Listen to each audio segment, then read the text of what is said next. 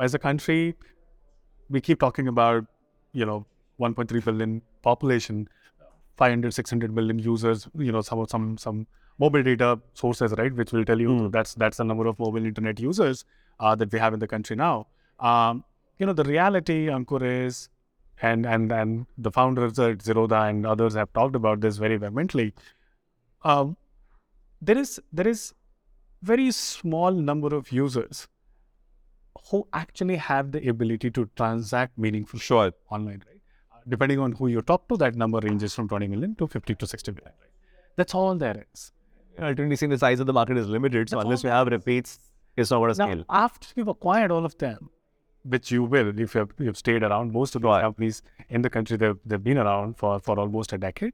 Now there is nobody else meaningful to acquire. You can keep acquiring the long tail, right? And if you're building a business, Those guys do one transaction a year, so what are you going to do? it's a very different business, and I'm sure there is a different model for those. But I'm talking about all these commerce-led businesses, decent basket size, 1,000 rupee in India, sort of products. There are not as many buyers, and by now you probably have acquired all of them.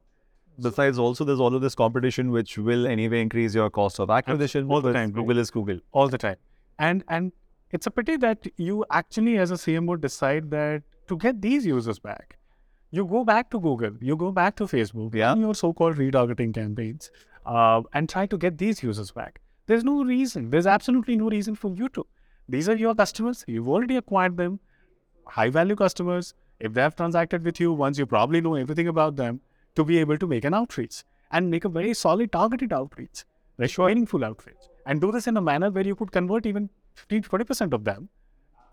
You're moving the needle, right? So I mean, the way you describe MarTech, there's a lot of possibility and impact. 25 to 30% revenue as serious business to be having any CMO's attention. I would imagine all this sounds too good, sort of theoretically, but translating that into action and outcomes might be overwhelming. It is. So is there a, let's say, thought process on how do you go about from day 0 to day 1 to day 2? Yeah. What do you put in place first and next and then next? Ankur, it starts with building the right org structure and the team. Because this, right, if done right, is actually, depending on the size of the company, it's a 2 to 20 people job. We have customers, right, in a wide range. They have these many product managers and marketers sitting on WebEngage day in, day out, trying to optimize, some of their funnels, some of their, some of their cohorts, and then running campaigns accordingly, running journeys accordingly, monitoring, and then, changing. All of this is very heavy scale deployment, and it's also a lot of intense work. And there are different kinds of people, right? There will be people who will be just designing campaigns.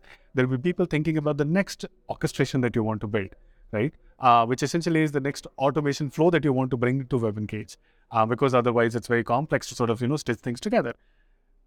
All of this is different kinds of skills.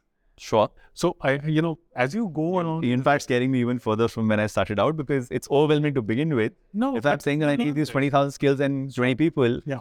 How do I make it? You don't do this on day one. I don't think there's a point of doing this on day one, Sure. in the very first place, because, it does take you a fair bit of time to integrate really well, to make sure that your data, comes in the manner that you want it. Somebody's going to design that as a first. Somebody has to. Your onboarding team will probably help us there. Again, it's not a one-time job. Sure. It's, you keep gradually you make incremental changes.